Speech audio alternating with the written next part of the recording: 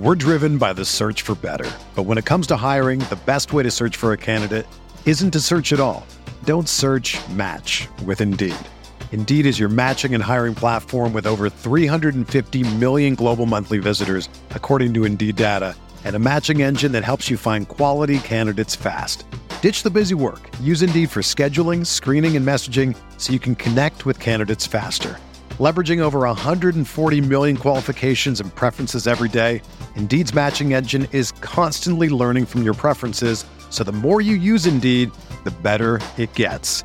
Join more than 3.5 million businesses worldwide that use Indeed to hire great talent fast. And listeners of this show will get a $75 sponsored job credit to get your jobs more visibility at Indeed.com/Blue Wire.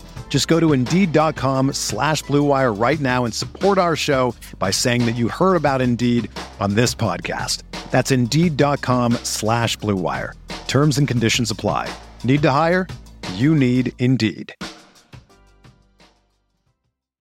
This is the story of the one. As a maintenance engineer, he hears things differently.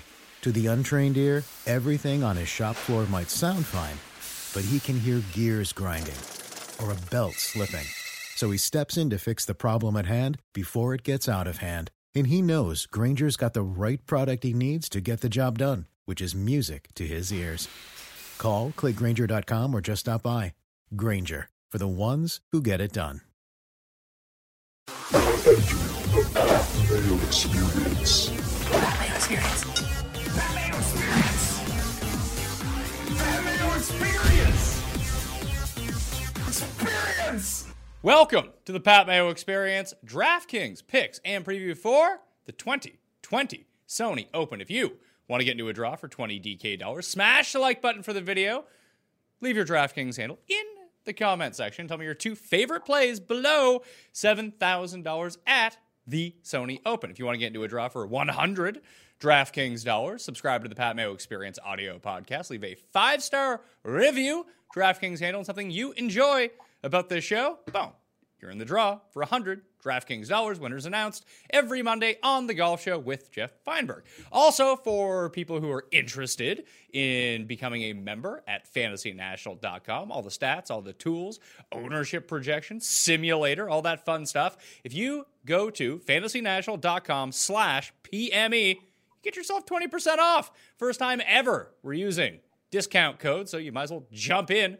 Well, the getting's good at FantasyNational.com. Joining me on the line right now from thefantasygrind.com and DK Live, it's Jeff Ulrich. What's going on, my man? Not too much. I am excited. I mean, it's always a good time of year, early January. You get to watch the tropical locations for golf and get some golf betting back in your life. So, yeah, ready to go. Did you have Justin Thomas last week? No, I watched the betting show with you and Feinberg last night. I was in the same situation. I didn't take Thomas. I basically took two of those guys from the 12 to like 15 to 1 range. I took Fowler and Cantlay. Those are the guys I landed on, who are right there in the top 5. They just didn't sink enough putts. Mainly Ricky didn't sink enough putts. But I bypassed Thomas for those two guys. Pretty stupid in retrospect, but it's always tough to land on a favorite who's like whatever he was, 6 to 1, 8 to 1. So yeah, and now he's exactly the same odds this week in a field that's like 6 times the size. But if you want to get into the Pat Mayo Experience Open, the DraftKings Listeners League, the link is in the description of this video and podcast. Now, for whatever reason, there was a delay on the tournament, so I actually didn't get it until Tuesday morning. So it's updated across all the shows from Monday. It'll be in Tuesday's show. If you're looking for it, just hit that description. 3 max entry, $15 to enter, no rake. There's only 1,500 spots this week because we missed out on a day of trying to get people to enter, and they don't want to create any overlay, so hopefully we can have it by Monday morning next week, and it's like back to the 3,000 that we had. And if it fills up, you tell at DraftKings on Twitter to make the PME Open for golf bigger. Let's see how big we can get. We ended up with like 10,000 entries for the Masters last year. Hopefully we can like ramp up and do like 5K a week. It's a lot of free money to be throwing around, rake free money. But Sony Open, Jeff, the course, Waialae, it's just over 7,000 yards. It is a par 70, and despite the fact that there are only 2 par 5s on the course, it generated the 4th most eagles of any venue on tour in 2019. It's like middle range hard to hit fairways. It doesn't really matter, but driving distance tends to be a bit mitigated here over a lot of different courses. Skill set wise, is there any skill that you think you would go to off the hop, or is everyone kind of in play here? It is kind of a week where everyone is a little bit in play. I mean, it's a really simple course, I think, when it breaks down to it. There's not a lot of trouble on the course. So, if your guy's just getting it off the tee somewhere in play, I mean, he's going to have a shot to win. It really comes down to, can he get hot with his irons and putters? So that's really what I'm looking at. I mean, you still have to be strong tee to green. Obviously, you're going to have to make some saves at some point in the week, but it's a course that de-emphasizes power. It doesn't mean that like the big hitters though can't get it done, because it's still an advantage in some spots. I think that's the one thing I would say when you're looking at players. Don't necessarily bypass the big hitters. Just, if your player is playing well tee to green, he's going to have a shot here if he can get hot with the putter. I think that's probably the best way to put it. It's kind of a boring course in some ways. It is a nice locale, but it's a very straightforward par 70. That's why you see guys like Kisner, Kuchar, guys who just put it in the fairway, can get hot with their putter and irons, do well here. It is what it is. Experience doesn't hurt. Bermuda green's obviously a factor too. The biggest narrative that we've heard all week is the past 6 winners have all played the week previously at the Tournament of Champions, coming into this event, and then they end up winning. But you found even more stats to go along with that to try to narrow that group down. So I think it's a fun narrative to talk about. Obviously, every single week we need to hammer down on something we can all talk and write about or point to. And some people believe in the trends, some people don't believe in the trends. I think it's something that I'm going to lean towards more this week, because it just makes a lot of intuitive sense that guys that have played 4 competitive rounds in 2020 would likely have an advantage, at least out of the gate. Josh Perry, the Action Network, pointed out that if you're betting this event, you might want to bet the guys from last week now and then wait a day to jump on the guys that didn't play, because presumably their first rounds will be the worst rounds that they end up having. Yeah, and I mean, that's a good narrative too. I mean, you're right, especially if a guy you like who didn't play last week and he does start a little bit slow, you could potentially get like a really, really good number on them for round 2. So definitely, this is an event that I'm actually taking that strategy from betting. I'm not going to bet a ton of guys off the hop. I'm going to leave a little bit of room open for wiggle room. And again, we come back to that, the narratives. You have players who have played last week. And, the other thing is I mentioned players have to putt well. Most of the winners here have ranked inside the top 50 at the end of the year in strokes gained putting. So it's not like terrible putters who consistently rank like 100th in strokes gained putting generally don't get it done. There's still a lot of volatility in putting. I mean, Justin Thomas is a good example. Last year he was not good strokes gained putting, but he's had hot years putting. So obviously if your player has that potential to kind of, make a jump in putting, you can still consider him. But those are a couple of the narratives. I'm not sure it's necessarily something, especially for DFS, that I think you might actually be able to take advantage of it and get some players who are going to be potentially under-owned, especially coming in off the President's Cup, which was in December. Like talking to guys like Sungjae Im, Cam Smith, just in that vein, guys who didn't play last week, but still they were active in December.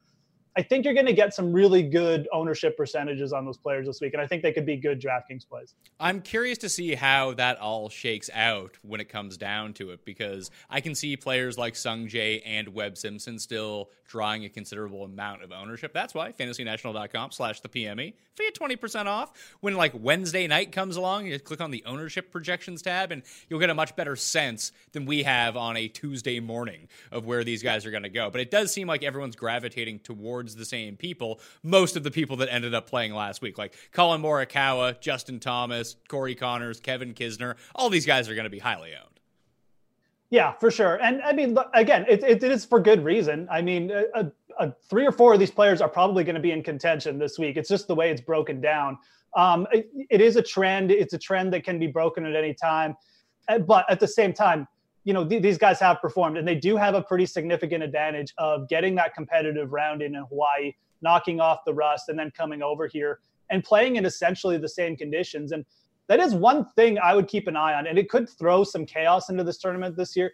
It's going to be really windy like windier than I think we've ever seen it at this event, at least that I remember, because most years they come over here, and I know everyone talks about it being Hawaii, but it really doesn't be that big a factor. We're talking about like 20-mile-per-hour gusts throughout maybe the whole tournament this week. I'm interested to see how that plays out, see if it really does make scoring difficult. And if that does come in, you could see a player like some kind of random just come in and shoot like one good round in the wind and maybe take this thing. So something to consider. Well, that would be all signs point towards Joaquin Niemann, who was really excellent at controlling his ball flight in the wind over the weekend at Kapalua. It's funny because a lot of people try to make the case, Kapalua gets super windy, this gets super windy, and that's not, like, as you pointed out, not normally the case. Like, Kapalua is directly on the ocean. This one is protected a little bit more. We don't normally end up seeing a lot of those gusts. The one thing is that it does look like there's going to be some rain as well. And I pointed this out. This is just for DraftKings Showdown players on the weekend. And I don't know how this works now that the cut line is T65 in ties. I guess it would depend on how many guys end up sneaking through, is that you have a much better chance. This is just like an extra 2% kind of thing.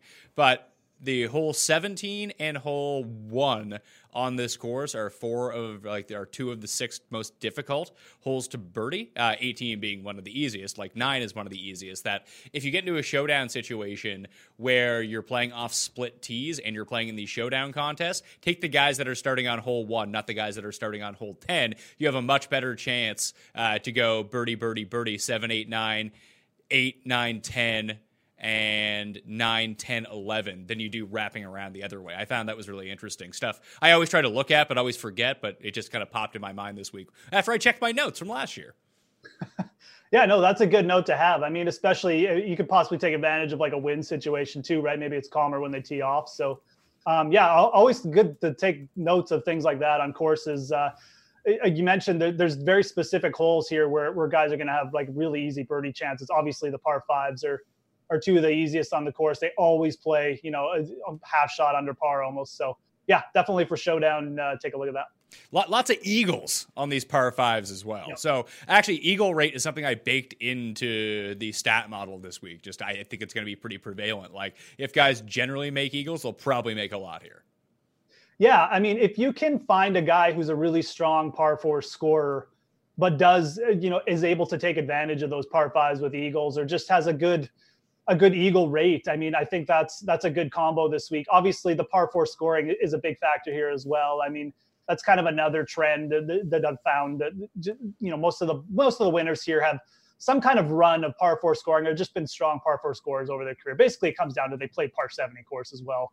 But again, I mentioned, it's kind of a boring course. The par 4 is all set up the same. Guys can just come in here year after year. They know what they have to do. It's really simple for them.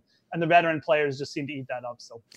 So past 75 rounds, par 4s gained against the field. In this field, top 10, JT, Reed, Snedeker, Webb Simpson, Hideki, Harmon, Niemann, Morikawa, Sabatini, and Harry Higgs. Right after that, it's Chez Reavie and JT Poston. So that's your top 12. And if you break it down even more, there are 5 par 4s from 400 to 450 and another 5 450 to 500. The ones that are longer actually do play more difficult. The other ones tend to be like super easy and easy to score on. So the best from 400 to 450 over that same range of the past 75 rounds: Reed, Webb, Niemann, Armour, Hideki, Landry, Snedeker, Munoz, Chez Reavie, and Doc Redman this week. Yeah, no, an interesting group. I mean, a lot of players that I was already on or just looking at. I mean, I think a lot of those guys are going to make fantastic GPP plays for DraftKings.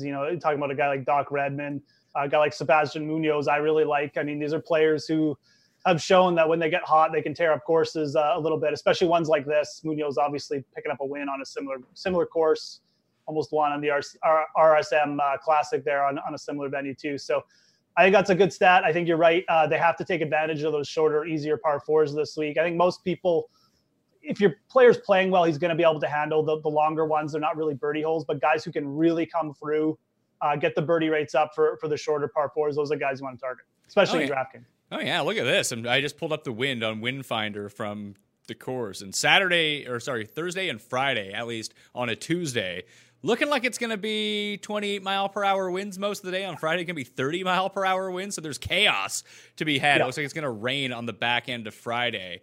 I don't know if that's going to wipe out part of the slate because it's going to rain all over the weekend, too. Relatively no wind all weekend, as it turns out right now. But if we got into a situation, I think if you'd want to monitor, and where lineup lock's not till noon Eastern on Thursday, so you can wake up Thursday morning and readjust if you wanted to, that if it does look like the back end of Friday gets wiped out, that you might want to target guys from that group knowing that they're going to come back on the course on Saturday and not have to deal with any of this wind. Yeah, it's definitely going to be a week where you can take some gambles like that with stacking. It looks like if you do get lucky and your players get round 2 pushed to Saturday, and like you said, the wind dies down, could be a huge advantage. So we'll see. Sometimes these things don't work out the way we think they do, obviously, but you're taking a risk because if they do have to play in Friday afternoon, it could be the worst conditions too, right? But I agree. The wind is going to be a factor this week. Like I said, off the top, it could lead to a surprise winner, breaking of those trends. But I think more importantly, since it's a DraftKings show, it's something you got to monitor right up until lock, because we have seen when these high winds get developed and there's like a cooling off period, if you can get your wave to hit that period, you can get a big advantage when the winds get up like past 20 miles per hour. Over $10,000 at the Sony Open. Justin Thomas comes in at $12,000, fresh off a victory a week ago, and he has won this event before. He's shot a 59 in the opening round. That is $900 more than the second most expensive player, Webb Simpson, 11-1. Reed, off his playoff loss, 10-8. Hideki in his first start, 10-5. Then you have Colin Morikawa, who was electric in the ball striking department last week, third behind Justin Thomas and Xander Schauffele. Just couldn't chip and couldn't putt, but $10,300. I love Morikawa. He's going to be one of my highest owned players of the week. I like that he's the cheapest of this group. He comes in playing really well. First timers at this course generally don't do well, but they also generally do not do well at the Tournament of Champions, and Morikawa was fine after the first few holes. So the way that you would try to construct your lineups, I'm fine with having Morikawa as my highest owned player and most expensive player in a lot of lineups, but I think it would be crazy for me not to play any Justin Thomas. Yeah, I'm pretty much there with you, especially if you're making multiple lineups this week. Like, you're going to want some exposure to mainly Justin Thomas. I was going to say Justin Thomas and Webb Simpson, but I don't really think you should put those two in the same class. I mean, obviously we have the history, the trend with Justin Thomas having done the double in Hawaii before, but more so than that, he's just clearly the best player in this field, right? I mean, obviously top 3 in the world, coming off a win, and realistically he's got 3 wins now over his last 7 starts. I think this is a player who is firing on all cylinders, obviously coming into 2020, wanting to put in a big year here. So this is his venue. This is his time of year. Obviously he's won in the fall, early January, multiple times now in his career. 12K. There's multiple values too with Justin Thomas. That's the thing. It's easy to make lineups with him. I mean, we can probably say that most weeks, but again, on a course like this with players, in the 7K range with such good experience playing the Sony Open, some players even just in good form too down there in that range, I really feel like Justin Thomas probably should be starting off your cash game lineups. I like Morikawa too, but again, there is the experience factor. I mean, especially for a cash game lineup, I think you're giving up too much upside with Justin Thomas not to start with him. So, maybe some people might take issue with that, going more balanced approach, but I think he's the way to go this week for that format. Balanced approach is definitely going to be the less popular lineup construction build. I think a lot of people, maybe if we get to, I'll say the cutoff is at Neiman. So you have Kuchar at 9.9, Sungjae at 9.6, and then Neiman at 9.4. Then it's Leishman and Howell to round out the 9,000s, along with Abraham Answer at 9,000. But I think most lineups are just going to have 2 guys from Neiman and up, whether it's Thomas and Neiman, whether it's Thomas Morikawa. Maybe people go Reed and Webb Simpson. I don't know how people are going to construct it. It does appear like it's going to be Thomas, Neiman, and Morikawa as the early ownership shakes out, along with Sungjae, because who doesn't love Sungjae? But 2 guys from this range is presumably where a lot of people are going to start. Yeah, absolutely. I mean, it's definitely going to create a bit of a dead spot. I think there's going to be some really good GPPs in like the mid 8 to low 9K range. That's probably where I'll be targeting, trying to differentiate for sure. But I agree. I mean, taking 2 players from Neiman and above is kind of what just feels natural for cash games. And I think if you are going to go more balanced, I think going with like a Neiman Kuchar lineup gives you a lot more flexibility. it can create like a more high-end balanced lineup. I think Kuchar is a guy who could get slightly overlooked here. I mean, the guy's just got dominant course history. It's such a Matt Kuchar course that that's the one thing I would say about this range. Don't necessarily just bypass him because he's boring or he hasn't had like a top 5 over his last couple weeks here. I mean, this is Matt Kuchar territory.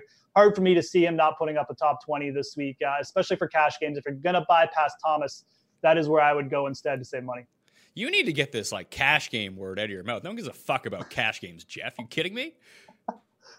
He can win like $5 and a heads up, Pat. Come on. Yeah, I know. But GPPs. All right. That's the last time we'll say it. I'll stop being Mr. DFS non-variance guy. Let's just talk about the big money. Who do you like for targets up there then? I mean, is Reed going to go under owned? That kind of feels like the feeling with me. Everyone's sharp these days. They see his nine strokes gained putting or whatever, and they say, oh, I can't do that again. I mean, that's kind of the feeling with me. Reed could be the guy to swerve off of here, or to swerve to, I should say. Yeah, Reed and Hideki are the two that I think they're still going to garner ownership, obviously. Yeah. Just because we just saw Reed perform well, and there's enough people that weren't like, oh, he had magic beans putting week. Yeah, exactly. And this is a course where he does score really well on par 4s. I can see it making a lot of intuitive sense. Hideki has been like shitty at this tournament over the years. He has 4 missed cuts and 6 starts, and no finish better than T27.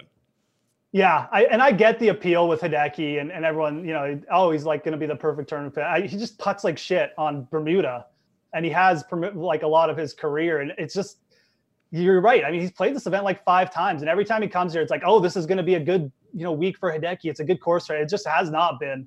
I would much rather go up to Reed and hope for another hot putting week. Again, I just feel like, people don't like Patrick Reed. This cheater narrative is still flowing through the veins of everyone on Twitter. And everyone's sharp these days and knows like strokes gained putting is a very variable stat, and it's not something you should chase. So if you do chase it, I feel like you're going to be in the minority this week. Well, over the past 75 rounds, if you want to chase putting, do you know who the number 1 putter is over that time frame? In this field? In this field, and he has, in his past 4 starts at this course, has no finish worse than T13. I do not. I wish I knew. It's Webb Simpson. Okay, yes. I should have known that. I was actually looking at his putting stats last night, and I was like, wow, this guy is, he's like top 10 strokes gained putting last year, and he hadn't had like a bad putting week in forever. So not shocking. Yeah. I'm not sure what the ownership on Webb is going to be, but I would prefer, I will say this. I know I just talked up Patrick Reed. I would prefer rather going to Webb Simpson over Reed this week. I just feel like I know he hasn't played much. I know he's got the disadvantage, but we saw what he did on like basically coming in cold to the Shriners and just about shipped that tournament.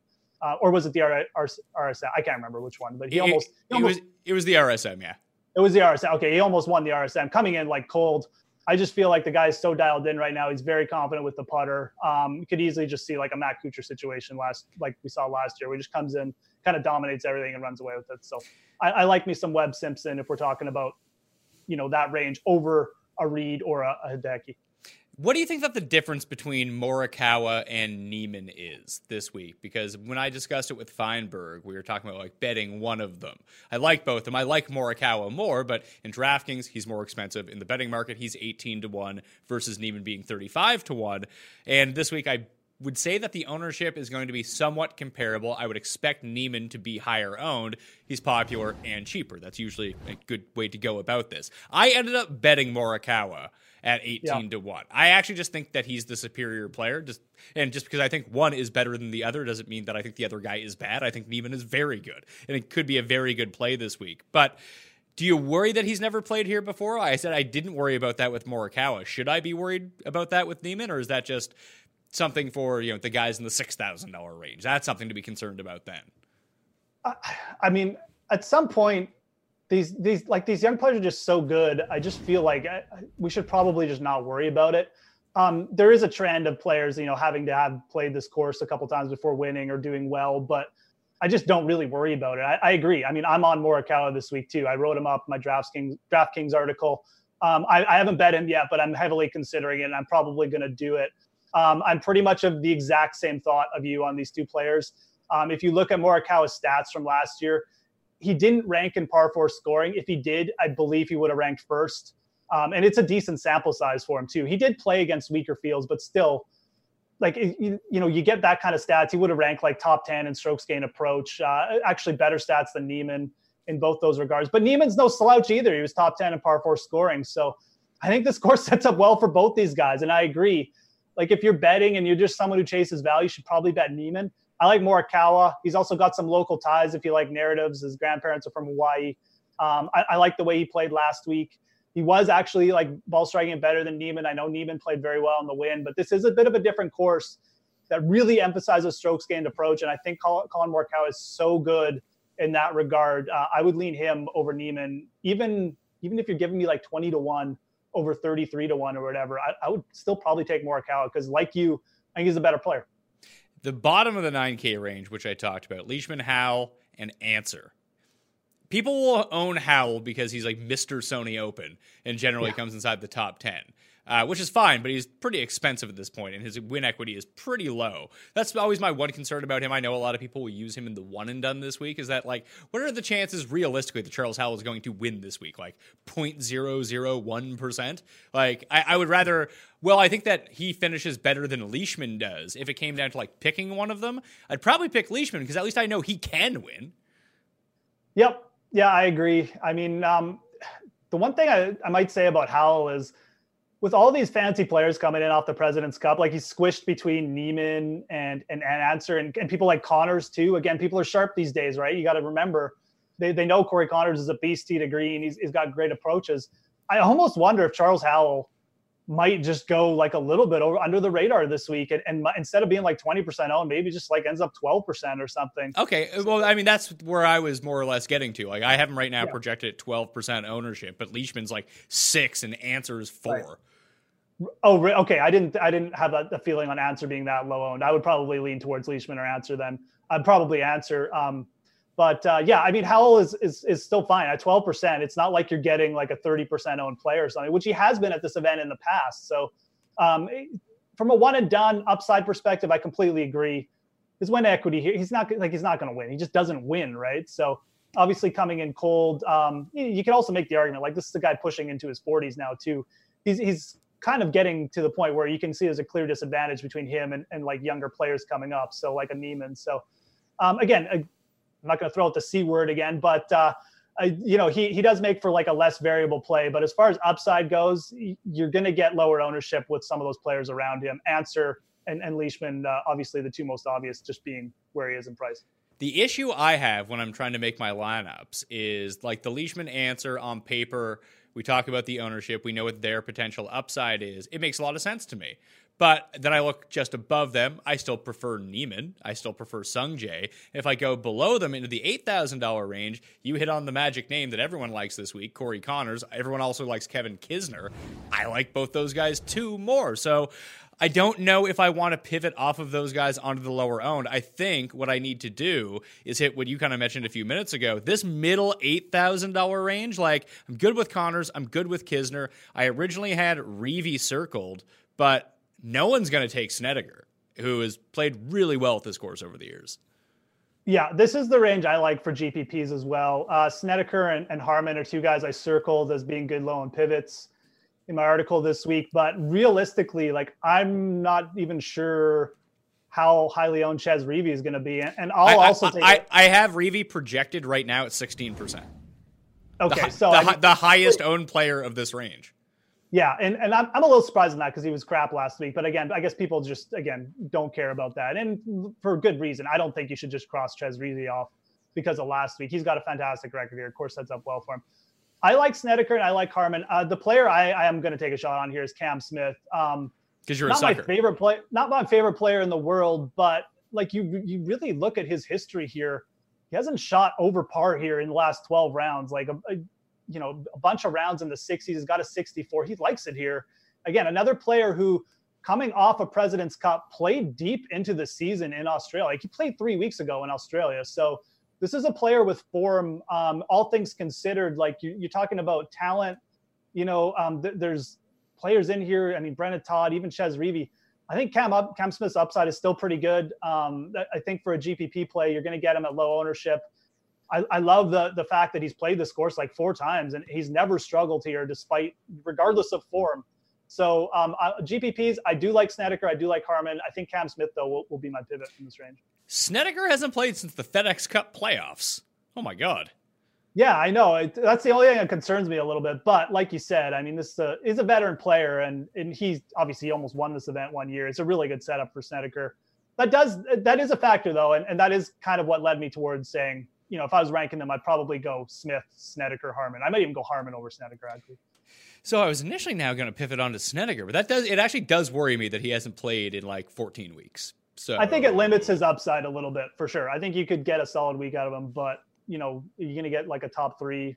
That to me, I think Smith is more potential for that finish. If I told you that one guy in the $8,000 range is projected for 1% ownership, would you care who he was, and would you just take him? Well, it's Alex Noren, right? It is Alex Noren, yes. I mean, look, I like me some Alex Noren. I'll defend Alex Noren just because he's a Euro, and I always think the Euros kind of get overlooked. But I don't know, man. I mean, this is a player obviously who wants to find some consistency and get himself back, like you know, in top 50 in the world and stuff. So there's that narrative. I just don't think I'm going to go there. But he is going to be 1% owned. He's a player who can get hot with the putter at any time, so you can factor that in. He's had some good finishes in Bermuda. Obviously, almost won the Honda Classic one year. 1% ownership is really tempting, especially because it's not like Alex Noren isn't a decent player and can't pop up for a week. It's not like we're talking about, you know, some player who's coming in off an injury, just hasn't made a cut for like 3 weeks. He's still been playing okay. He's just not playing probably as high end as a guy like, say, maybe Court Connors or someone else. So I think it's worthwhile to at least take a look. If I was making 100 lineups this week, he would be at least involved, where I would get at least, you know, maybe triple the field ownership. So you play 3 of 100 lineups with Alex? Exactly. I mean, that's not much of an endorsement, but I'm playing 20 lineups this week, and now that we've talked this through a little bit, and I'm seeing that he's down to 64th in the world, but he has made 8 consecutive cuts.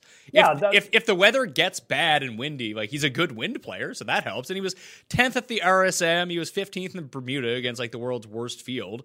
But even going back to some of the stronger ones that he's played in, he was T15 at Alfred Dunhill, at the BMW PGA. He was T28. Like, he hasn't been like horrible like he had been before. So I don't know, maybe I'll go 3 of 20 lineups with Noren and then not worry about Snedeker and not worry about Cam Smith and just take the guy who no one has.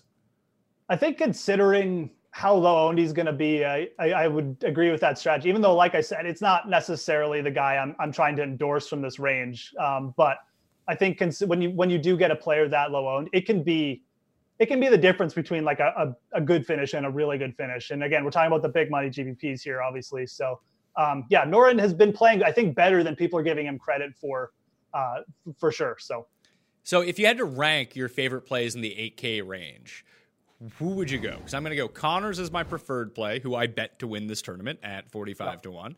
JT Poston would be number 2 for me at 8,100. I bet him at 55 to 1. And then it'd be Kisner, who I bet at 8,700 at 50 to 1. So I like all 3 of those guys. It does seem like a lot of people are going to be on JT Poston with me, though, which worries me. Yeah. There's a player I like better, similar price range to Poston, similar kind of coming in a little bit better and probably going to be lower owned, but we'll talk about him later. I would rank them. I would go Cam Smith. Again, we're just going. I have to ask you, besides being awful, what does Cam Smith like do for you in lineups?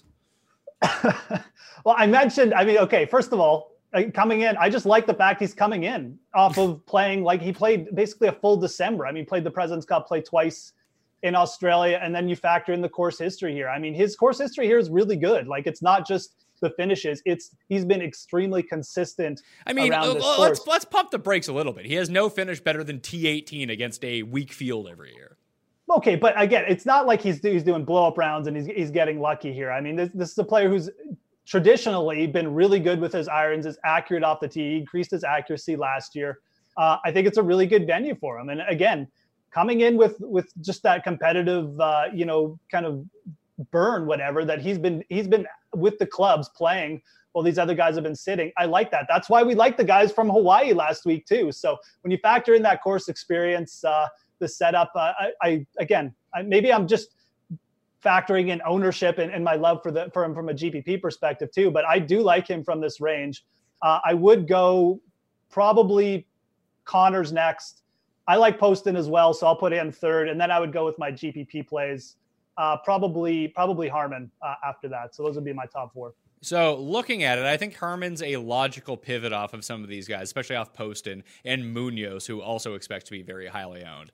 I think he is my least favorite of the potential pivots here because it doesn't appear like anyone's going to use Todd. And I just think out of obligation, knowing that the past 2 winners of the OHL also won this event, that you're going to get a low-owned Brendan Todd. Yeah, whatever. He played like crap last week. Kucher played like crap the week before winning this week as well. So I wouldn't be too concerned about it. The fact that no one's on him, I find kind of surprising. So I'll use a little bit of him. But Andrew Putnam's the other one. He was like second here last year. Yeah, no, Putnam's a guy. I don't know. I'm always surprised when Putnam does well. He just feels like a player who's a good putter, just like not that great off the tee, but he can get kind of hot with his approaches and wedge game. It's a good scenario. It's a good mix for this event, obviously this course. I just like the upside with the other players around him too much. He's probably a good pivot. I like Harman a little bit better. He's just a player who's been pretty consistent over his last little bit too. He's shown with a couple wins, and he can come in here and get hot. So there's not much to separate a lot of these players that we're talking about. Obviously, there's degrees of how much they've played and stuff like that. I definitely don't mind the Putnam. I understand why someone would want to pivot to Putnam. He's just not a player I generally pivot to when he's priced up here between these types of players. I just feel like his upside is somewhere, should be a bit lower, and he's still riding like a bit of a hot streak with his putter. And I just feel like really when you're talking about these players, I think just Harman's better. That's basically what it comes down to. So I guess that's my take on Andrew Putnam.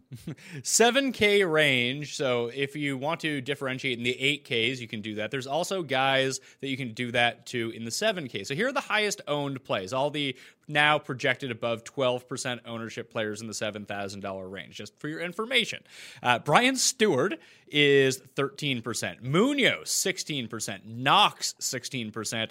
Griot, Sabatini, and Palmer, all 12%. Lanto Griffin, 18%. Vaughn Taylor, 11%. Kyle Stanley, 15%. So those are the ones tracking in double digits right now.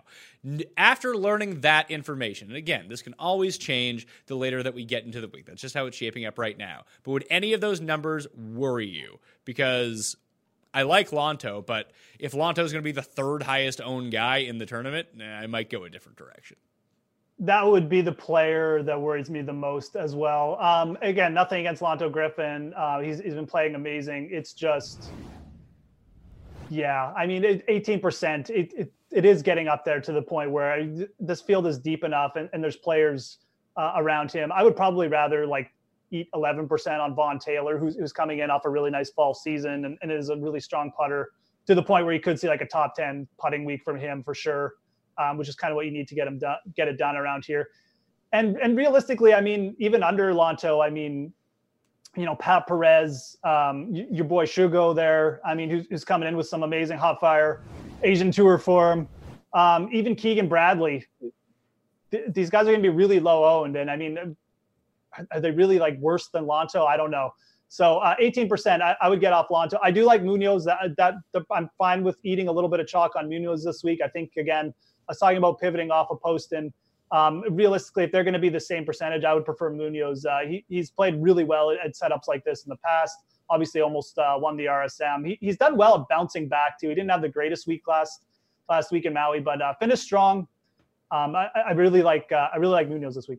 So I would prefer, I mean, if it came down between Lanto and Munoz and I had to fade one of their ownerships, I would fade Munoz. I prefer Lanto, and he's cheaper, which is nice because I don't want to pivot off of JT Poston. I really like JT Poston this week. He's going to be one of my highest owned guys. But the move here could be if you wanted to get off Lanto and still play the narrative of last week. There's a bunch of guys who played last week who no one's using because they played poorly last week, but they're all good players. Like Palmer, yes, he's going to be in double digits. I do like him. Kevin Na is going to be 4% owned. He's $7,500 and one of the best players in this field. He was just horrendous last week, but $7,500, low ownership, and then just drop right around him. Fratelli is $7,700, 2% ownership. Yes, he was god-awful last week, but let's not forget, Some of these guys, once they're out of it at the Tournament of Champions, they're like, whatever, I'm here on vacation. Yeah. I don't know about Kevin Na. It does worry me a little bit, but you're exactly right. I mean, once some of these guys start with like a poor first round, and also like, let's not forget, it was windy last week. So it's not like it was the conditions were making it easy for these guys to turn things around, right? Like once they started poorly, they were probably just, saying, I'm not exactly don't have the effort here to turn things around. So Na is one of those players who he'll do his own thing, right? So if he feels like just packing it in for a week, Kevin Na is going to pack it in for the week. I agree. He's going to be low, and I would even say 4% ownership sounds like a little bit high to me, considering what he put up last week. I don't think a lot of people are going to have the bravery to click on that. Fratelli, I'm okay fading Fratelli even at low ownership, just because he's a player who feels like you're going to see it coming with Dylan Fratelli. He's going to start just popping up like top 10 strokes gained tee to green every week. I know he did get the benefit of a start last week, but that's not really enough for me to just say, oh, he's going to make for a fantastic tournament pivot. I would prefer guys a little bit lower in salary than that. Like I think Daniel Berger is a player you could even go to, or Russell Henley at 7,100. I'd rather take a shot with those guys who have similar upside, maybe aren't as consistent, but I'm okay fading Fratelli at 7,700. You'd rather go back to the same guys that cost you money every week? Me bet Russell Henley? No. I mean, you want to throw Grillo into this too? Grillo, I was surprised to hear. I guess people just cannot get off of Grillo. Look, it's hard for me to make an argument against Grillo. I mean, the guy ranked top 5 in strokes gained approach last year. He's so consistent off the tee. Like we're obviously these are the stats we want to look at in consistency. And the guy's 7,600 at a course where you want straight hitters off the tee and guys who can just smoke it with their irons. I don't know, man. I mean, it's just that 1 week Grillo is going to figure out how to putt again, and like everyone who just keeps chasing him is going to get paid off. He's probably fine for cash. I shouldn't say cash games for you. You're going to yell at me, but he's probably a fine play. I just don't really know what his upside is in an event where you have to get to 20 under and, make all your putts inside 10 feet. So take that into consideration before you roster him. Well, the guy that didn't even come up in this conversation is right around Fratelli. Like, if you didn't want to use Fratelli, Carlos Ortiz was second at the OHL. He was fourth the week before that. This is a primo event for him. Like, he could play really well. He does really well in Birdie Fest. This is going to be a Birdie Fest. He played in one of the most extreme wind conditions at the Houston Open. I think it was like 2014, 2015. And he was the only player to come out of his wave who ended up inside the top 10 of the tournament. Like, the guy's a good talent, and I think that we're all just kind of, because Lonto and Munoz and all those guys ended up winning during the swing season, we forget that Ortiz was the other guy in that group. He just didn't win. He just came inside the top 10 a bunch. Yeah, I was going to bring up Ortiz. I'm glad you brought him up because it flew off my mind. I was going to bring up Ortiz in this range. Again, we're talking about all these potential pivots. I feel like Ortiz is probably the best pivot. I mean, he's kind of like Grillo in the sense he's very consistent with his irons and off the tee when he gets going, but he can actually sink some putts. And this is a player who won the Corn Ferry Tour like money list. He was coming in like off a Sanjay Im kind of year, and he was touted up that highly at one point, and he just fell off the earth for a year or so. And it happens to guys. I mean, Lonto Griffin, kind of the same thing. He just had a really bad year his first year on tour, fell off, and now he's back to being consistent. Ortiz is in the same vein. He just hasn't won yet, like you said. This is a player with experience at this course too. I really like him as a tournament pivot here. If people are going to play Grillo, that's fine. Like I said, Grillo's a good player. I think Ortiz's upside is way better this week to the point where, like, I would be absolutely fine taking multiple shares and being like double the field on Ortiz, whatever his ownership's going to be. What do you do with my guy Papashugo? So he's in like the low sevens. He's a top 35 player in the world by the world rankings. I don't know how much we're buying that. But his recent form is 3rd, 39th, 1st, 36th, 2nd, 59th, 12th, 1st, 7th, 1st. I'm kind of interested. I mean, I usually make fun of you for these type of plays, although they seem to work out for you all the time. But I'm kind of interested. This is a very simple course. This isn't a course like they're not playing Torrey Pines here, where he's going to have to come in and compete with all these guys hitting 350-yard drives off the tee. He's played here before. He actually performed okay here last year. Again, we're talking about like guys who've been competitive over the last 3 months. He's been playing every week and he's been winning. And yeah, he's dusting weaker fields. I get it. But like this setup, if anything, probably mimics a lot of what he's seeing week to week over in his regular tour. It's not that far a hop from him to where his homeland is. So I like it. I think he's a good tournament play. I mean, I mentioned Henley and Berger, and yeah, those guys are obviously better players in my mind and in long run, but it's not like Berger has been playing that well either, or striking his irons that consistently. I think Imahara is a good tournament pivot. There's not a ton of guys I'm in love with in this range either. So in my opinion, whoever you're taking a shot on between like 74, 7,000 range, you're taking risk. Why not go with the guy who's built himself up high in the world rankings and been playing like a lot coming into this week? This is a big week for him in a lot of ways. And I think it's worthy of like getting him into your GPP lineups. He's made the cut here the past 2 years too. He's 54th and 33rd. Nothing great by any means, but it's something to at least build on. He has experience at this course. The other guy I was going to mention from down here is Pat Perez, who is top 10 at the OHL. He has top 10s in 2 of his past 4 starts. The 2 that he did not perform well at were the tough ones over in Asia against the good players. Well, now he's back at like a regular tournament where there are like 3 good players. So that's more like a Pat Perez style venue. So I think those 2 guys, like they have a combined projected ownership of 3%.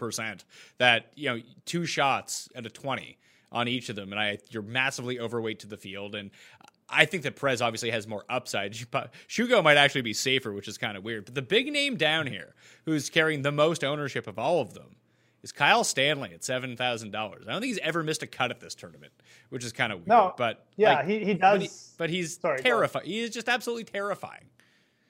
Yeah, I agree. He is terrifying just because of how poorly Kyle Stanley can putt. I know his course history here is a little surprising, with it just being like such a heavy second shot course where he doesn't have to obviously like power off the tee is de-emphasized. It's a good setup for Kyle Stanley.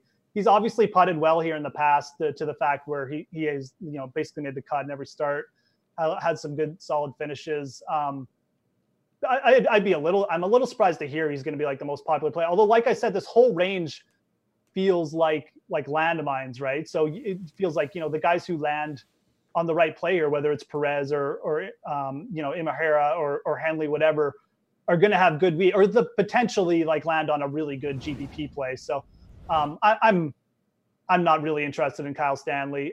His past form coming in over the fall wasn't really that great. I get that the course history here is, but you look at guys like Berger, Henley, Perez, and they all have great course histories too. So I'm not sure what makes Kyle Stanley so much better from that regard. I guess he's a little bit cheaper. Maybe that's why. I think it's that he's cheaper. And if you just go look at what he's been doing, even over the swing seasons, that he's been gaining a bunch of strokes off the tee and even more through approach. The ball striking has really been consistent and excellent. But as it goes with Kyle Stanley is that he putts himself out of every tournament. Yeah. I agree. And I'm just not sure what Kyle Stanley's upside is this week. So again, Kyle Stanley guy, I feel like too, you can kind of see it coming with him. He'll start to stink a few more putts, get a little more confidence.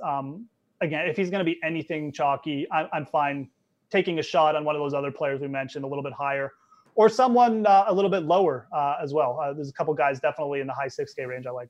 Well, let's go into the 6K range then. I'll tell you the guys that I have stars next to, at least at this point. I'm not committing to playing them yet. Well, a few of them I'm committing to playing for sure. But the guys on my short list right now, maybe I can add some names or subtract some names from that list.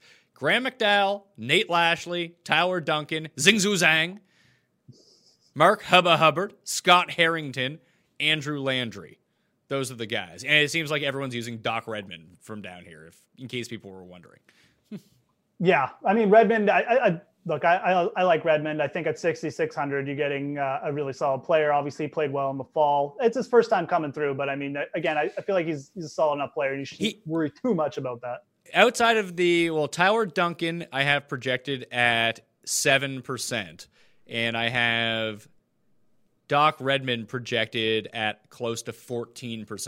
And those are the 2 highest. So he's almost double the next closest guy. Like, And like, if you look at the Fantasy National Simulator, it loves him. The stats, it loves him. But we still know that the inherent risk with a lot of these 6K guys, that it's always just better to avoid the chalk. And sometimes it's hard to do. Sometimes you don't want to. But over the course of the entire season of playing DraftKings golf, just fade these guys.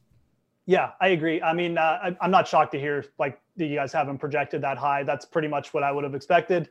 Obviously, I'll still say I like him because I obviously at 6,600, you got to like a player like that coming in with stats that are obviously putting him high in people's models. But I agree, from tournaments, we're talking trying to find those low owned, like kind of sleepers that are going to pop your lineup. I would probably rather take a shot with Graham McDowell. He hit the ball well last week. It's a great course for him. Player who did not putt well last week. But again, it's kind of the same thing as the Kevin Na argument. I mean, Graham McDowell's a veteran. Like he's just a player who will do his own thing. He probably started the tournament off a little bit shaky, came in and said, I have no shot in this wind to catch up to like Justin Thomas. I'm just going to take it easy and enjoy Hawaii. I'm sure he's coming into this event a little bit more focused, probably realizes the venue change gives him a lot better shot.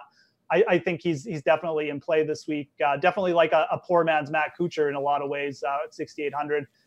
I definitely would not mind taking a shot at him. Also, DJ Trahan, a guy who played well in the fall, putted really well on the Bermuda grass at RSM. Good setup for him, I think. He's a good ball striker, really solid tee to green, 6,700. I don't mind that. And I like Hubbard. I'm with you. Those are three guys definitely GPPs I'm looking at.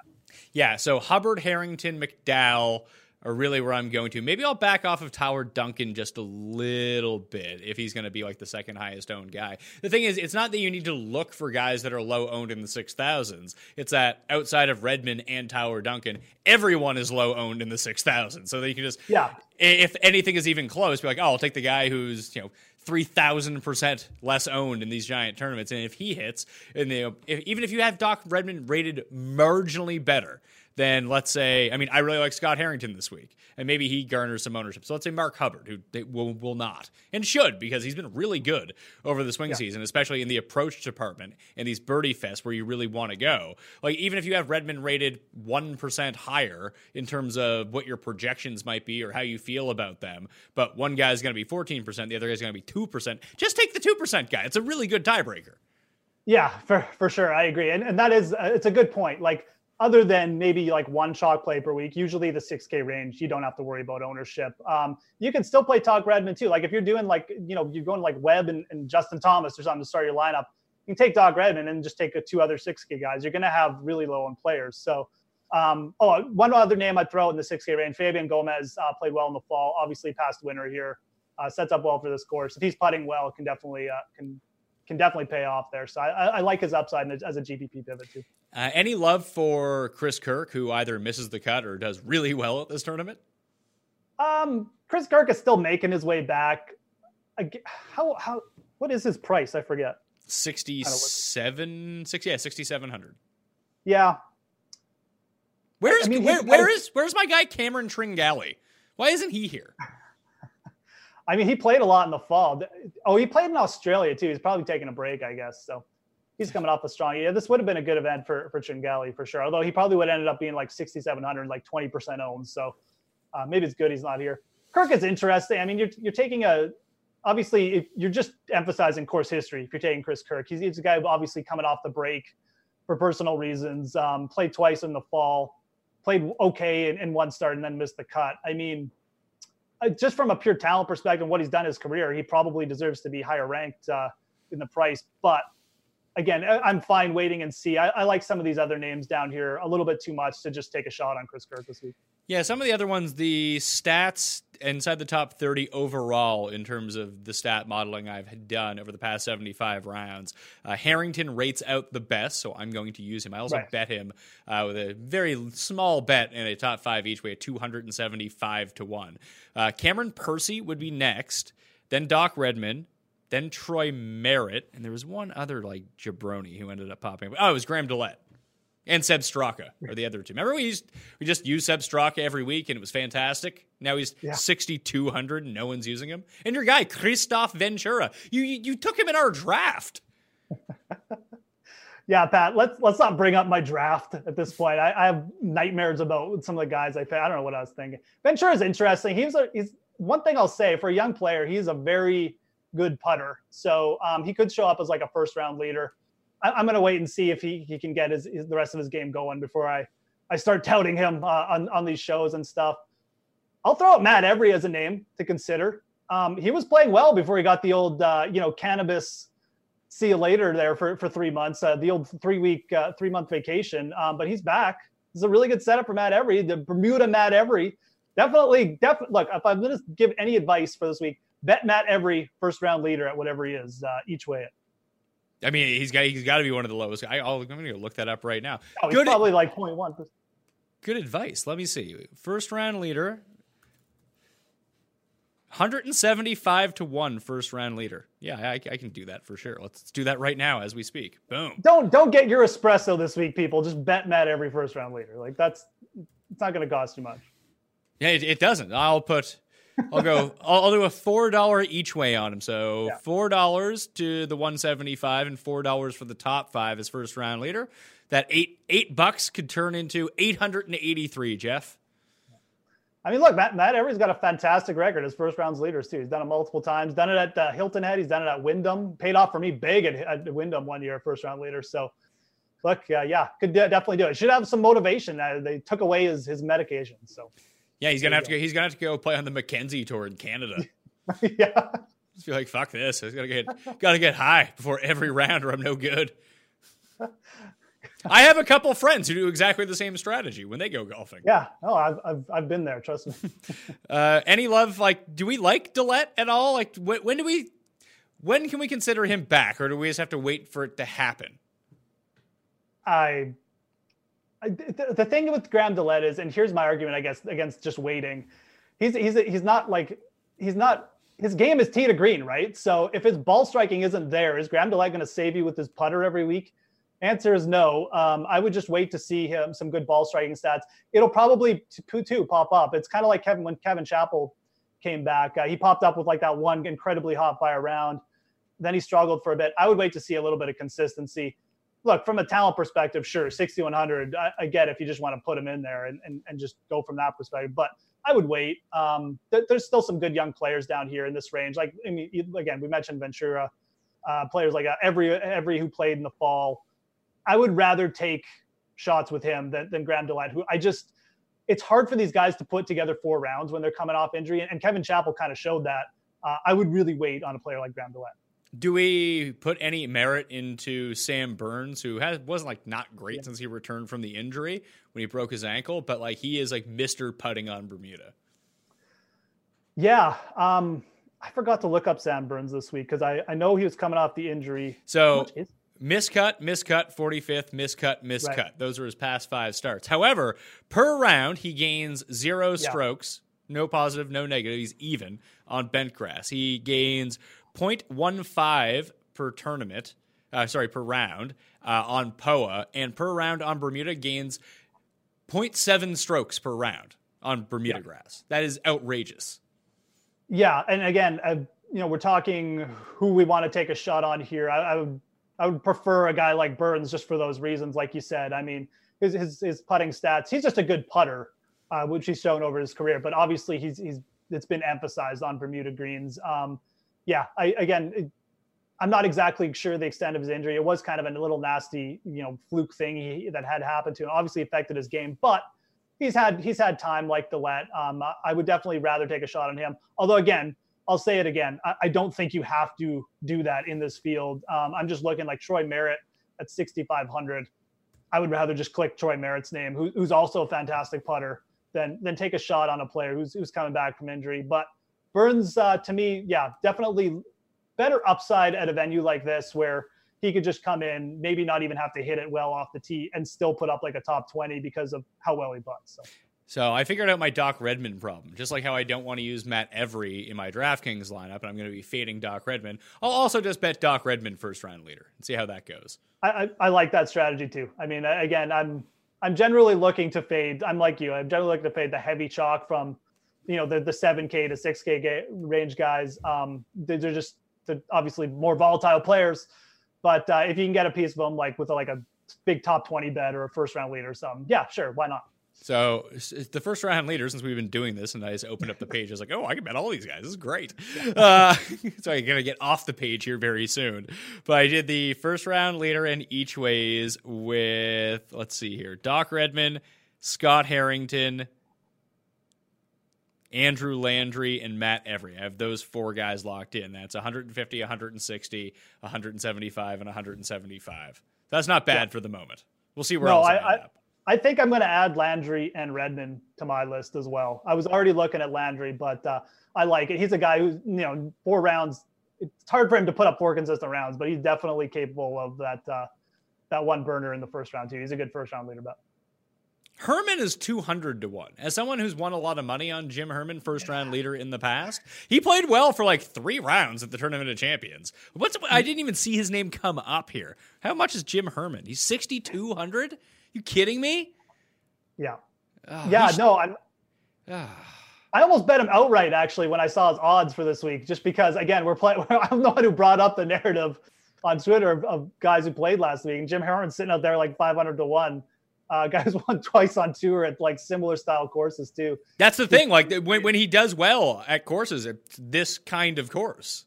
Yeah, no, it's he gets fire with his putter and his irons, right? And they're both Bermuda greens as wins. So, I get probably again a guy I would maybe I'm not going to go the DraftKings route, but I'll probably maybe try and just get a little touch of money. Either it's the outright at like an insane price or just the first round leader. I agree.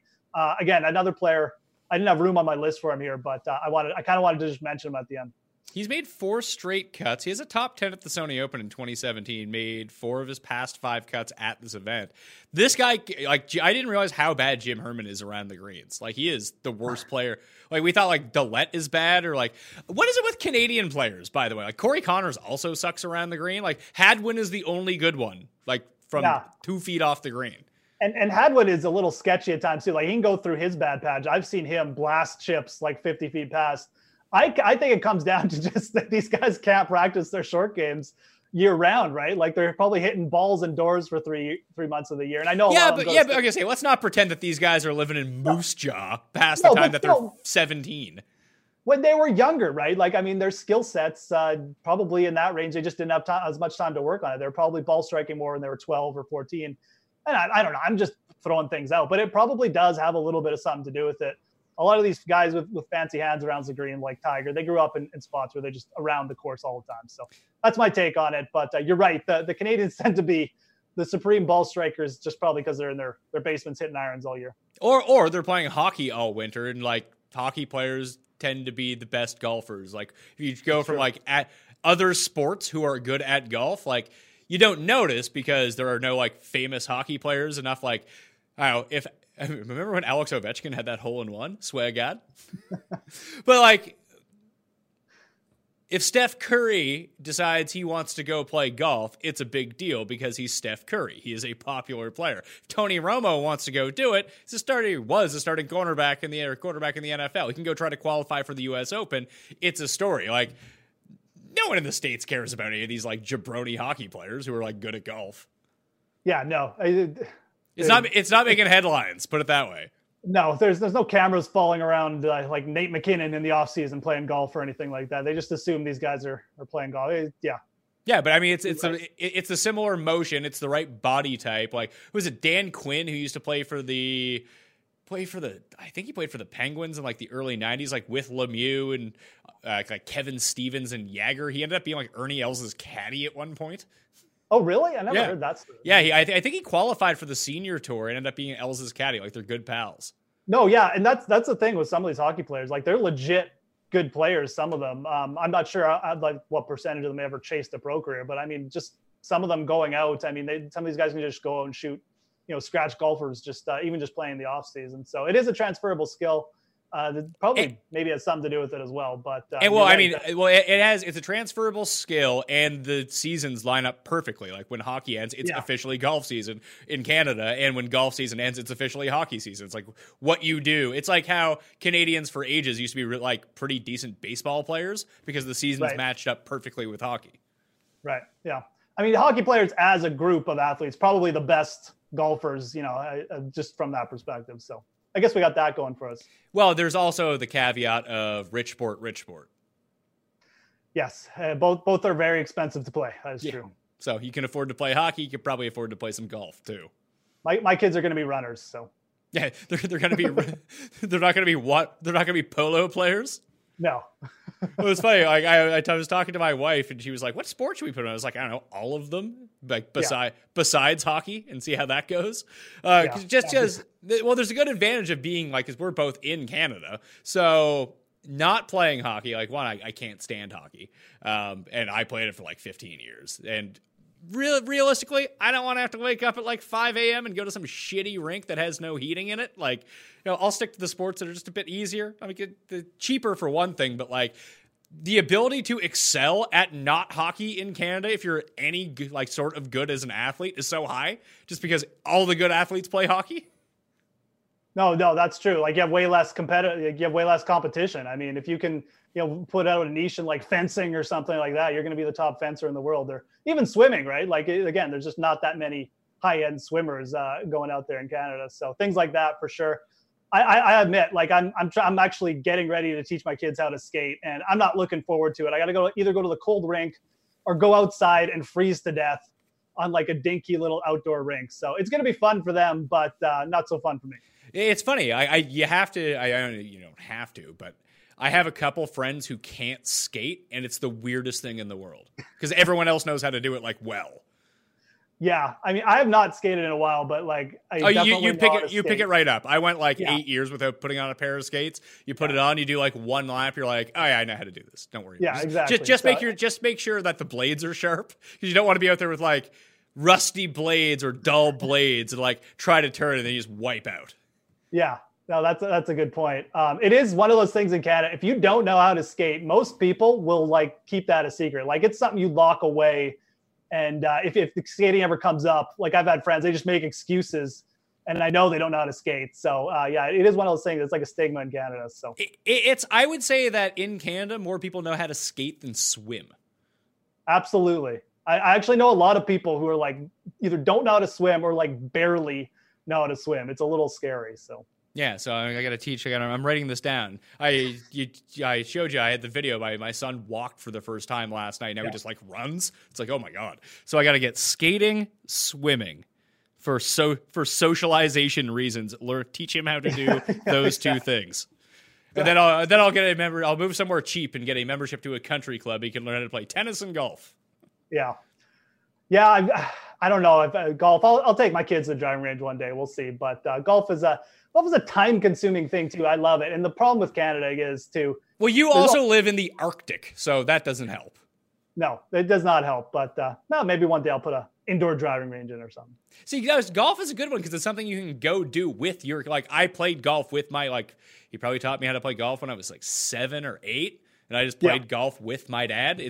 If like you're playing baseball or you're playing hockey or basketball, it's like your parents bring you to do it and then like watch you struggle for an hour and then you go home. At least with golf, like, you can go do it too. That's a good point. I mean, that's actually a really good point. I never really thought about that, but I did. Like, my dad was the same thing. He took me to the driving range and then we'd go play like once a week or something like that in the summer. So from that perspective, it is actually a way better sport to teach your kids because you can actually do it with them, not be bored to death, and like teach them as you go. So. Yeah, and it's something that you can, like, once you get past the point of, like, I played golf with my dad last summer, and probably the first time I had played golf with him in like 15 years or so, or like since I got my license. So since I was 16, it was the first time I just went and played golf on my own or just stopped playing golf. But he can still golf, and like I still golf, so it's something that I was able to do when I was a little kid with him, and now I can do as an adult when he's getting older too. So I think it really works out well that day. Number one sport to teach your kids: golf. Just don't be poor. Yeah, just don't be like me and just pick losing lineups every week. Just actually pick good lineups. You'll be fine. Yeah, become a member of FantasyNational.com, FantasyNational.com/the PME for a discount. Use it better than Jeff and I do, and boom, win the money, teach your kids golf, set for life. There you go. I can hear your kids in the background. Yes, they're getting a little antsy. My wife is out there, but we're good. All right, let's wrap it up then, Jeff. Where can everyone find your work and your picks? Oh, yes, where they can find it. Definitely check out the DK Live app. Obviously, we got the Sweat Show. It's on at 10 noon Eastern now on the interwebs. You can check out I like that you know that. Well, we just switched times, so I had to remember. We went from afternoon, evening to mornings, so it's 10 Eastern now. So definitely check that out. And obviously the DK Playbook. That's where you find my weekly cheat sheet. Really, just follow me on Twitter at the Fantasy Grind. I'll have some betting stuff up on thefantasygrind.com as we transition out of football, and that doesn't take up half my life. So definitely just follow me on the interwebs on Twitter. You'll get all the good stuff. You can find my cheat sheet and my article up on DK Playbook as well, along with old Transition and Jeff over there. You can also follow me on Twitter at the PME, Facebook, and Instagram. My betting cheat sheet will be out on my Facebook page Wednesday afternoon. That'll have the whole collection of bets, top 20s, whatever I end up deciding to do, plus the one and dones for the week from me, Jeff, and the Cust. I'll be back tomorrow with the NFL Pick Show with Tim and Jeff, so stay tuned for that. Until then, I'm Pat Mayo. Thanks for watching. I'll see you next time. Pat Mayo Experience! Experience! The headlines remind us daily, the world is a dangerous place. The elites in charge say everything's fine, stop noticing. But you know better. And your gut knows that time is short to prepare for a world that is 4 missed meals away from chaos. My Patriot Supply has helped over 3 million families become more self-reliant and is the company Americans trust to prepare. Go to MyPatriotSupply.com and secure their best-selling 3-month emergency food kits. Each contain delicious breakfasts, lunches, and dinners, averaging over 2,000 calories per day. Secure at least 1 food kit for each family member. For a limited time, save $200, plus get free shipping on all their Ready Hour 3-month emergency food kits. You're not ready if it's not Ready Hour Foods. My Patriot Supply also has solar power generators, water filtration units, biomass stoves, heirloom seeds, and critical survival gear. Shop MyPatriotSupply.com today. MyPatriotSupply.com.